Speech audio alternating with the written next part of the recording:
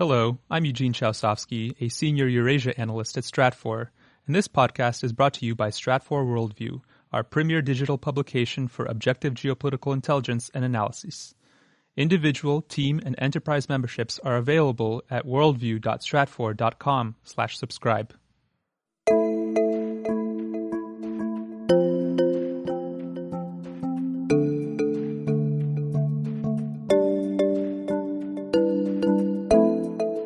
And the suitcase that they believe contained the bomb was determined to be a Samsonite Silhouette 4000 suitcase, antique copper in color. It's the forensic evidence that drove this case.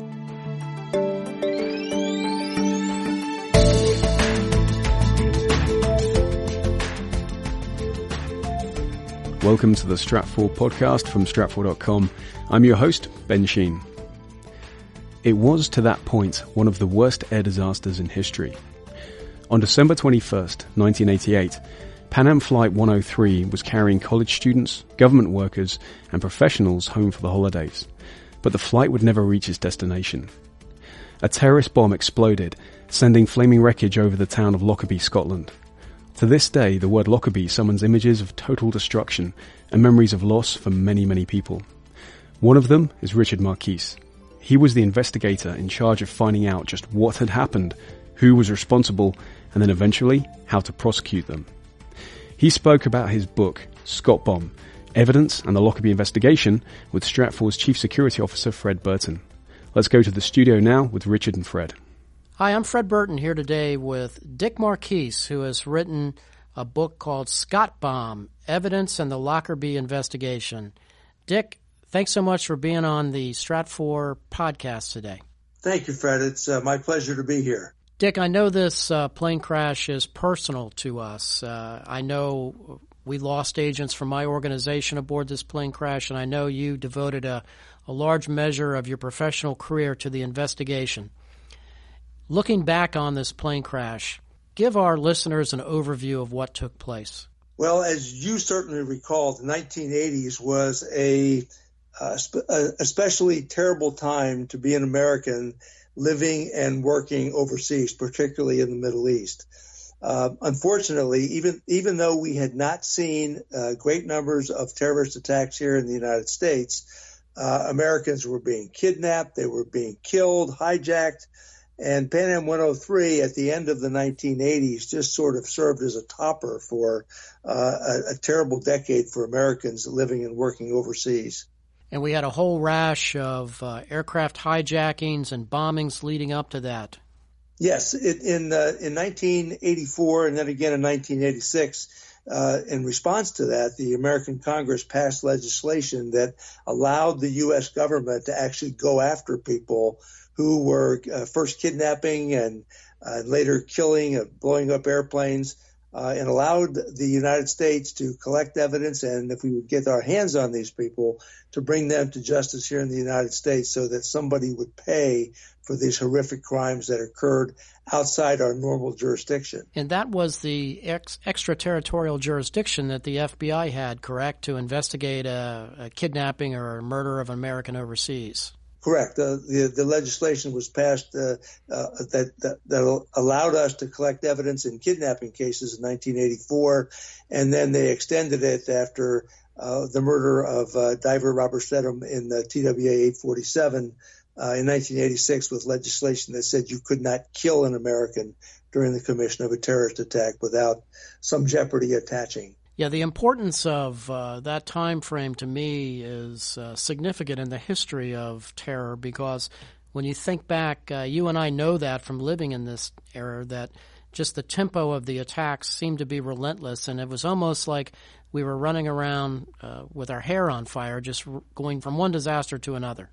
Well, as I remember, the FBI, working abroad was not something that we normally did, and one of the things I learned in the Lockerbie case was how difficult it is when you are not the person in charge or not the organization in charge of an investigation, because clearly this crime scene was in Scotland, and the police in Scotland had a great deal of expertise and a great deal of pride, and they were going to lead the investigation. And I learned a lot from working with them, and it taught me a great deal that I use throughout the rest of my FBI career. Let's talk our listeners through a bit, Dick, about what happened that night, December 21st, 1988. Walk us through exactly what took place predicated upon your investigative work. Well, Pan Am 103 actually started as a Boeing 727 flight in Frankfurt about a little after 4 o'clock in the afternoon. The flight would travel to London, and a number of passengers got off that plane, met others in London, and boarded the Maid of the Seas, a Boeing 747. That flight was scheduled to depart at 6 o'clock, left at 6:25, and at 7:03 it crashed over Lockerbie. And clearly, initially, you don't know at the very beginning, is this just a plane crash? But as we all know, and thankfully, 747s and other planes generally just don't fall out of the sky. And it only took about 4 days before forensic experts could say that this was probably a terrorist attack because they found remnants of high explosives, RDX and PETN, which make up a Czech explosive called Semtex. And we knew within 4 or 5 days, by Christmas anyway, that this was a bombing that needed to be investigated. And the horrific nature of this, I vividly recall when the plane crashed, Dick, being at the State Department headquarters. It's late at night. It's before the holidays. You have U.S. government personnel coming home on home leave. You've got a bunch of students from Syracuse University. I remember it just being dark and dreary in Washington when we got news of what happened. And at what altitude did the bomb explode in the baggage hold of Pan Am 103? The plane had just reached its cruising altitude, which was 31,000 feet. And you've flown. I'm sure that a lot of people listening today have been on airplanes, and back in the good old days before there were laptops and computers and screen-back televisions, everybody took out a book or just getting comfortable on the airplane when it exploded 38 minutes into flight.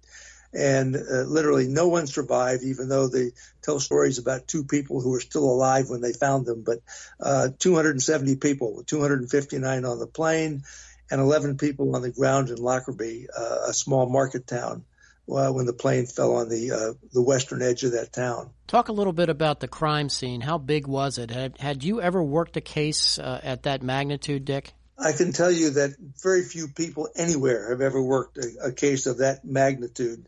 The chief constable was a gentleman in his early 50s that was getting ready to be promoted to the head of Her Majesty's Inspectorate. He was no longer going to be the chief constable.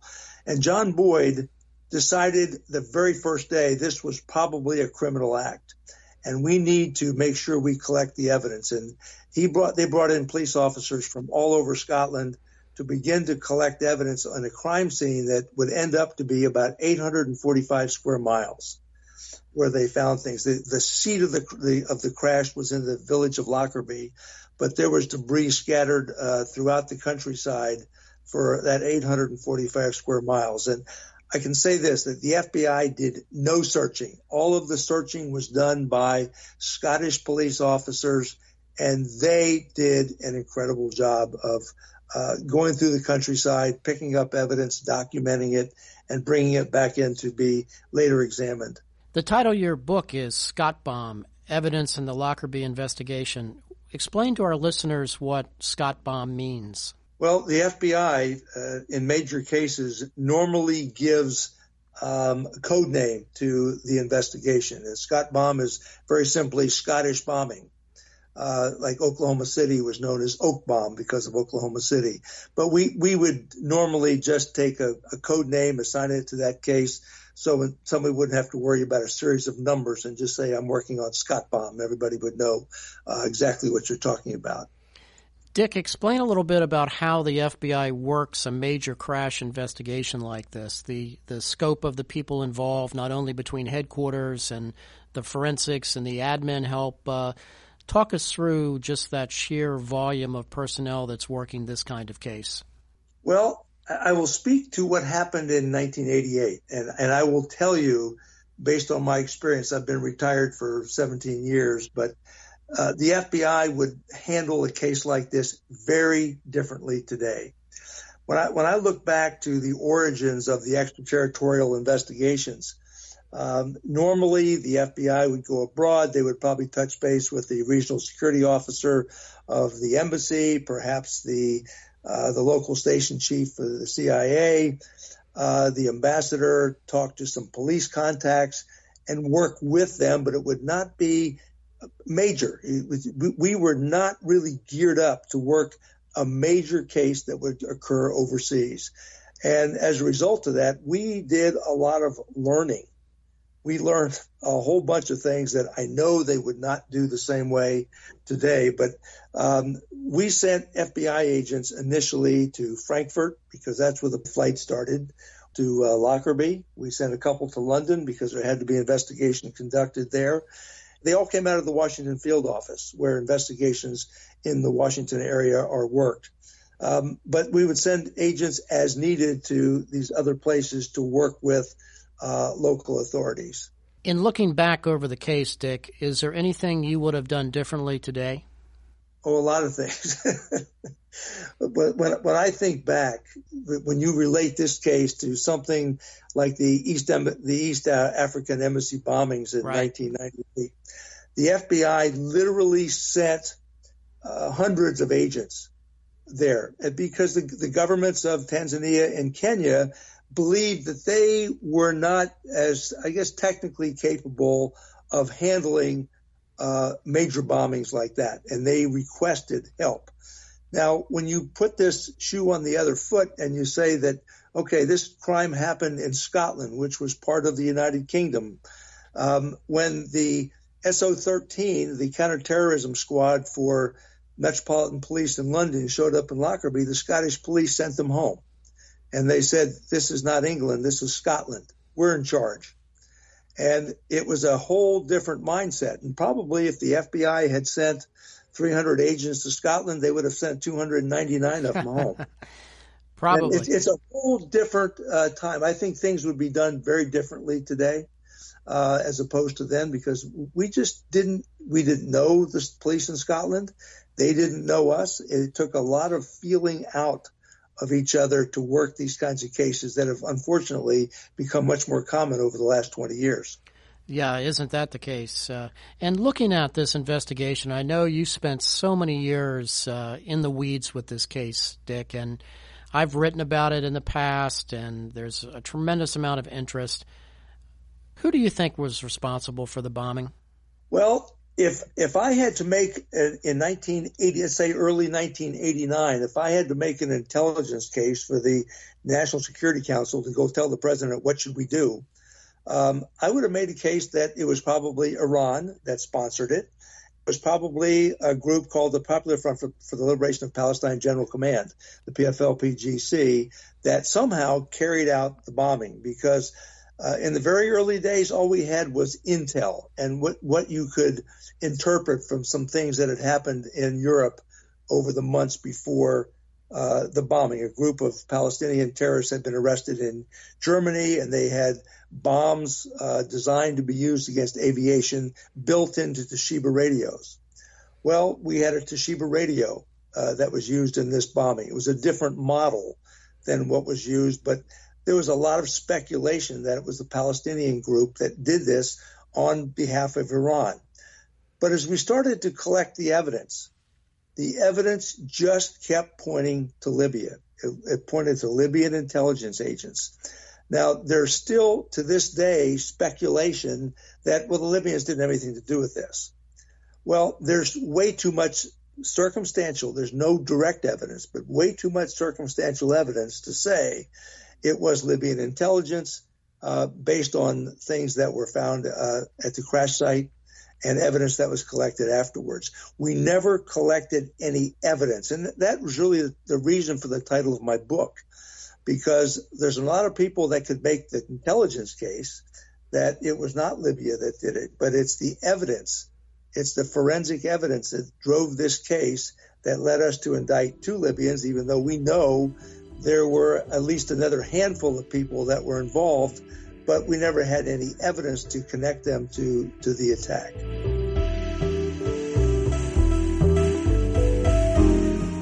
We'll get back to Richard Marquise and his experience investigating Pan Am Flight 103 in just one moment. Although the events in Marquise's book took place 30 years ago, the lessons learned in his investigation still apply, such as making sure to monitor and surveil terrorist organizations well ahead of time, maintaining strong cooperation between host nation forces and intelligence services, and also pooling assets to combat terrorism effectively. Stratfor Enterprise and Stratfor Threat Lens help corporate security leaders keep their focus on identifying, anticipating, and mitigating risks that emerging threats pose to their people, assets, and interests around the world. Clients rely on Stratfor to pinpoint evolving global events that will be significant to their organizations, so that they can forecast and implement protective measures with confidence. If you're not already a Stratfor member, you can learn more at stratfor.com/enterprise. Now, back to Richard Marquise and Fred Burton. Just to recap, initially the PFLP-GC, which would be Ahmed Jibril's group, if memory serves me correct, was suspected of carrying this out with the witting support and perhaps help by Iran. But as the FBI forensics played out, it leaned more towards direct Libyan involvement based upon the evidence that you would have submitted in a U.S. court of law. Is that correct? Absolutely. The federal grand jury met in Washington, D.C., and the evidence that was collected was presented to them. And up until, I'd say, mid-1990, almost about a year and a half after the bombing, we had zero evidence to connect anybody to this, but a lot of speculation. And I think one of the big problems, and this occurred both in the UK and in the US, when the Attorney General then, Bill Barr, the current Attorney General, announced that it was 2 Libyan intelligence officers who were going to be indicted, the media was shocked, and a lot of the intelligence community was shocked because they had all written that it was the PFLP-GC. There had been intelligence assessments written in Washington and in London saying it was the Palestinians that carried this attack out because of a revenge that Iran wanted because of a shoot-down of Iran Air's Flight 655 over the Gulf in July of 1988. And 290 Iranians were killed. And obviously Iran had a real strong motive, but so did Muammar Gaddafi. In looking at the investigation, let's talk a little bit about the evidence. What do you think that smoking gun was, Dick? Well, as I said, in the early days, there really was not much. The evidence collection done all by Scottish police officers was extremely labor-intensive.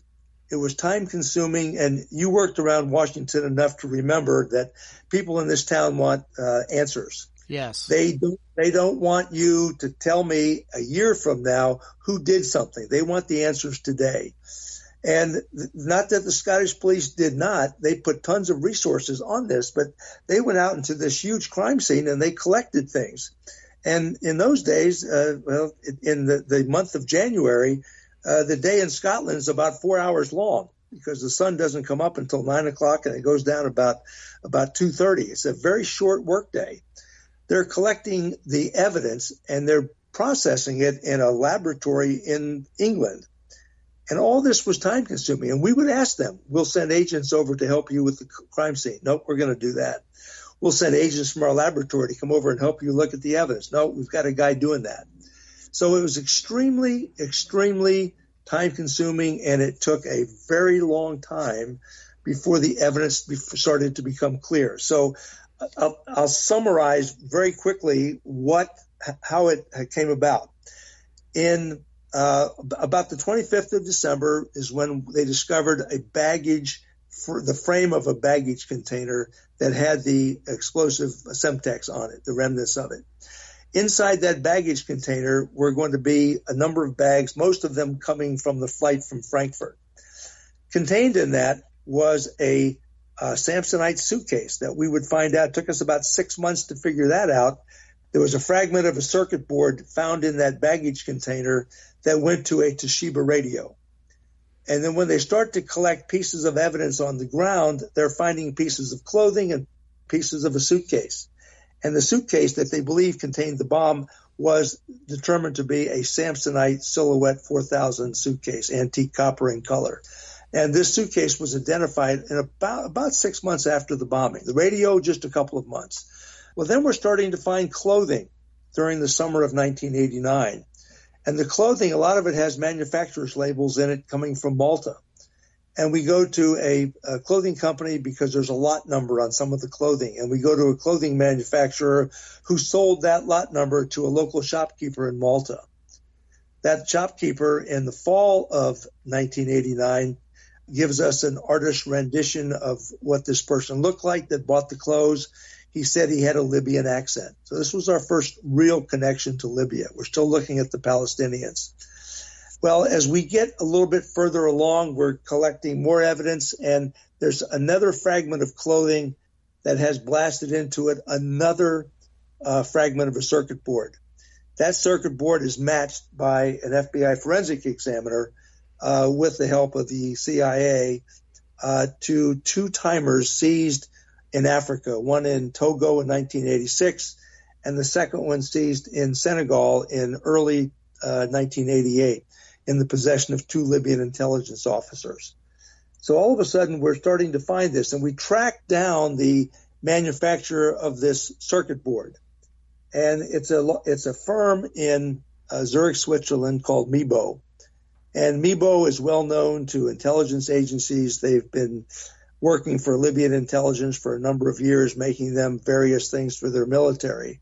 And the owners of Mebo tell us that in 1986, shortly after the U.S. raid in Tripoli, the Libyans are trying to develop a timer that they say they want to use in their war with a neighboring country in Africa. I think it was Chad. But at any rate, the Mebo delivers to them 20 timers in between 1986 and 1987. Well, we find out later that in late 1988, right before the bombing, the Libyans are looking very hard to get one of those timers back because they don't have any anymore. And they get a hold of Mebo to see if they can make them one. Mebo doesn't have one, but they do end up with one of the timers. We think the timer actually had come from one of the ones in Africa that had not been seized, that there was a leftover one. We're not 100% certain where it came from. There are only 20 of these ever made, these timers that were in the bomb. Well, in the meantime, a couple years go by and we're beginning to start to talk about sharing information.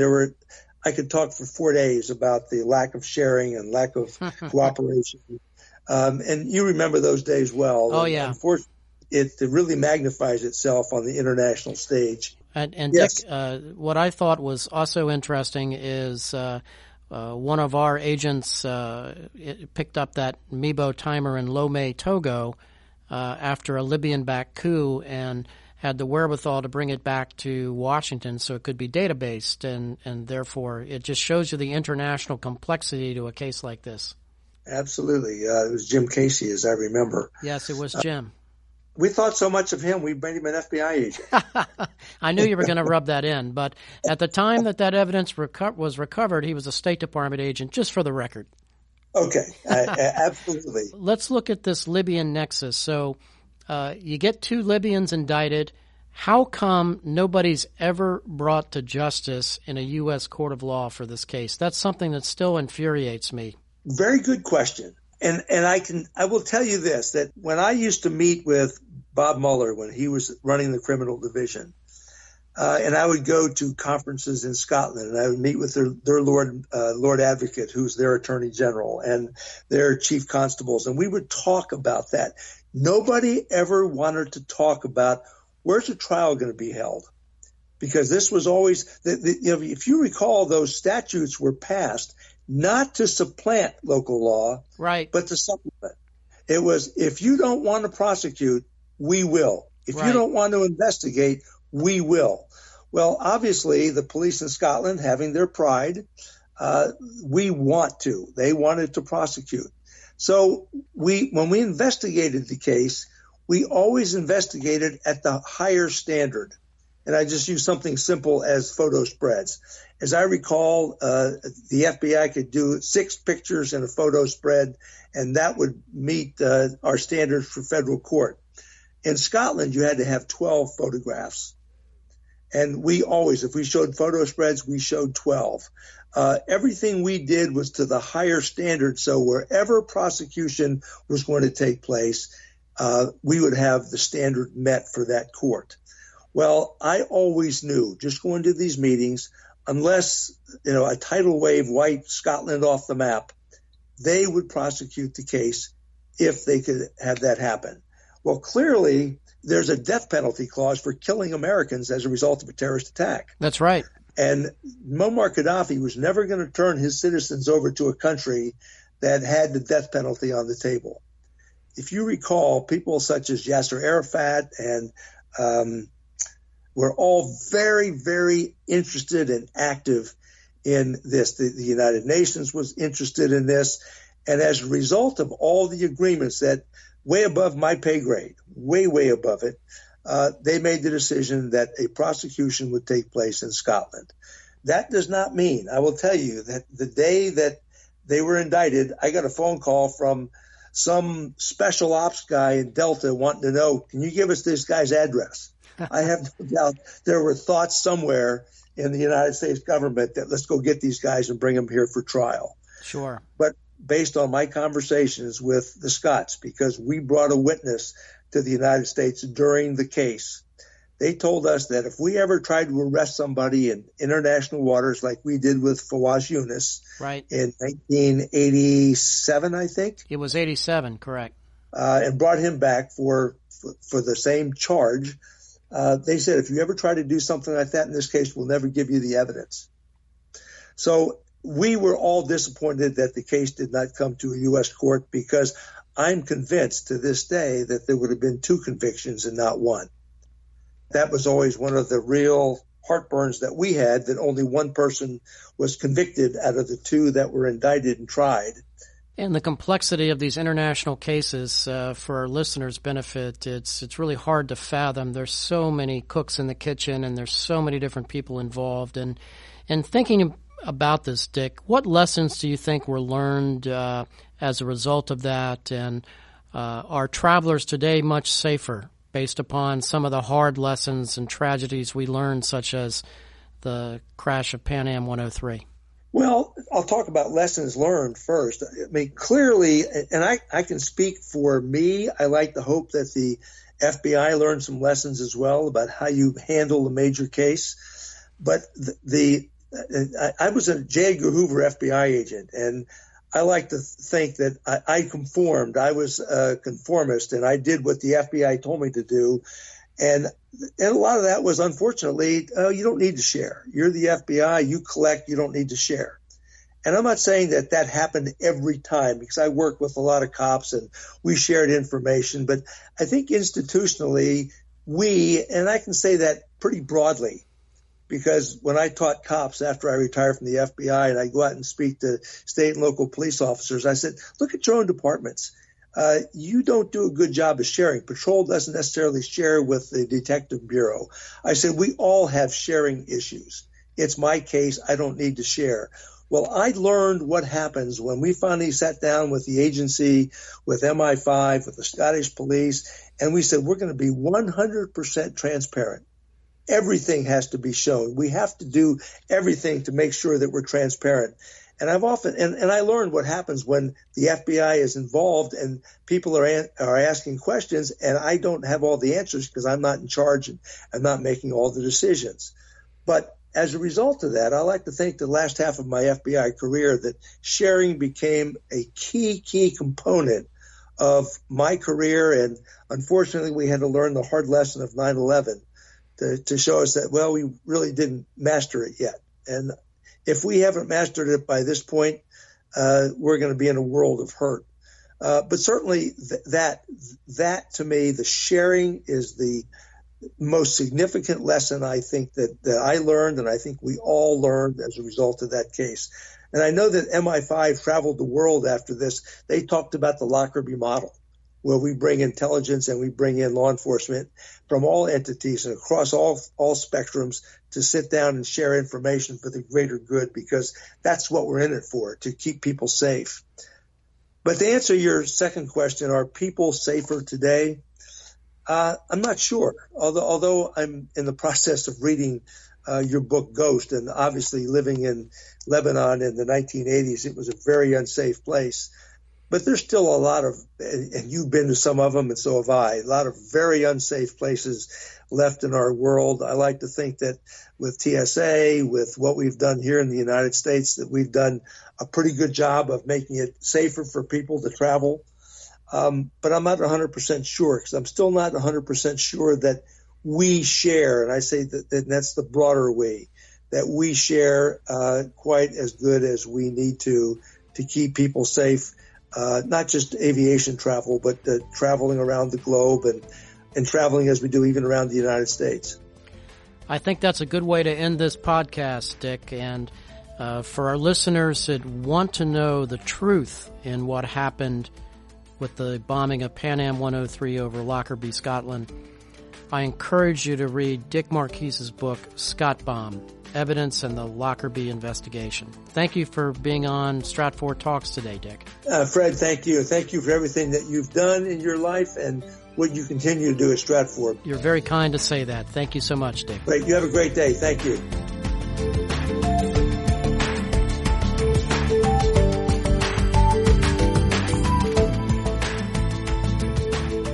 Thanks once again for joining us for this conversation with Stratfor's Chief Security Officer, Fred Burton, and Richard Marquise, author of Scotbom, Evidence and the Lockerbie Investigation.